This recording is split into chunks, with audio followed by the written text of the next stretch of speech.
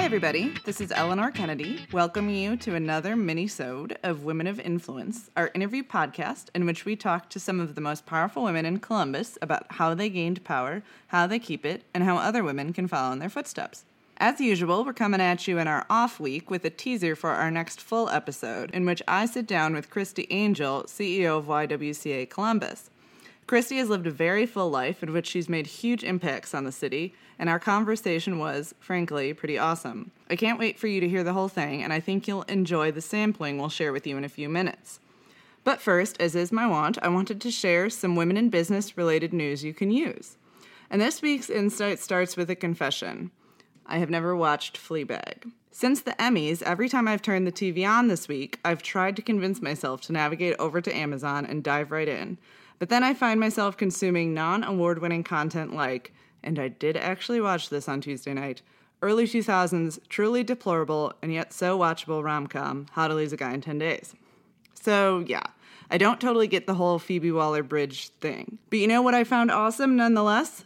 The link someone posted on Twitter to the 2013 Kickstarter for Fleabag, then a one-woman show from the new theater company called Dry Right and an up-and-coming talent named Phoebe Waller-Bridge.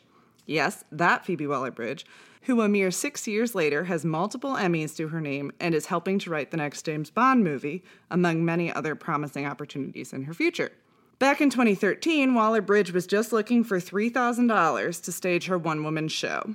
She got $3,955 from 54 backers, and here we are. If that's not inspiring, I don't know what is. Even though I might never take the plunge and click start watching on the show now splashed across the top of my Amazon Prime screen with multiple references to its award success, the next time I think about taking a risk on a passion project or trying to make something happen even when the odds are against me, I'll think of Phoebe Waller-Bridge and that Kickstarter. That said, not every crazy passion project is really what we're meant to do. For proof of that, listen on to a piece of our conversation with Christy Angel, who once thought she'd see her name in lights over the entrance to a nightclub. That's not exactly what happened, but she's okay with it.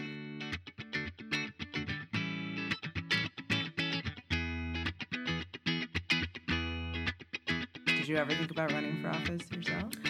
You know, early on, my best girlfriend and I in undergrad, she was like, I'm going to run for office. I'm going to run for city council, and you're going to be my campaign manager. She's a great PR expert. No longer lives in Columbus, and we had this game plan. We also thought we were going to be event planners. We also thought we were going to own a nightclub. I mean, we had lots of ideas. We even left school. This is, kind of a sidebar, funny story. Many people know this about me. So in my sophomore year of school, that's when I started to get bitten by the political bug, and so Susan, my best friend's name is Susan, we look at each other, we're like, we're not coming back. We had worked at a nightclub in the summer. She was on the front door, and I was in the coat room, okay? That's a great career. Hang people's coats up, and the coats fell You're often. Learning the bad real coat inner racks. workings of the club. And we decided, we can do this better, and we started throwing these parties, and, people were coming and paying $5 or something, and we were thinking we were making all this money. We were actually just making rent and car payment or what have you. And we, basically decided we're not going back to school. And our parents were like, what is going on?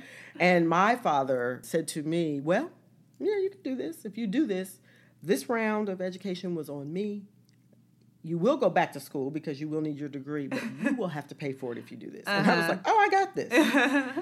Yeah, that was, we look back on that, she and I both, we look back on that, we're like, yeah, that probably wasn't the smartest decision, but it landed us where we got to where we got. So how far down in the path did you go towards opening a club? Not very. We put a business plan together. The club actually was going to be called Christie's, which is kind of cool. Seeing my name written there. And then we just, we needed to pay the bills, and I needed to go back to school. So, she started working at the Great Southern Hotel, which is now the Westin. I worked at a photomat. I sold shoes in retail. I mean, I did a number of very, not lucrative jobs to put myself through school. It was a tough lesson to learn, but my father kept his word. not a dime. He really, that's just the kind of man Ken Angel is. And so, but I finished, right? And along the way, near the end of my education, I had the great opportunity. I met a developer, a guy who was managing a number of housing complexes and developing some affordable housing at the time. Where is he now? We could use him. And he gave me the opportunity to manage an apartment complex called Urban Hollow Apartments in Urban Crest. And he took a leap of faith that, I had the skills and I had the interest. And I, because I was working on some political campaigns, I had some relationships and so forth. And he let me manage this apartment complex. It was subsidized housing. I learned a lot about the HUD system, housing and urban development. And there kind of started my career really in my interest in social justice causes, housing being one of them.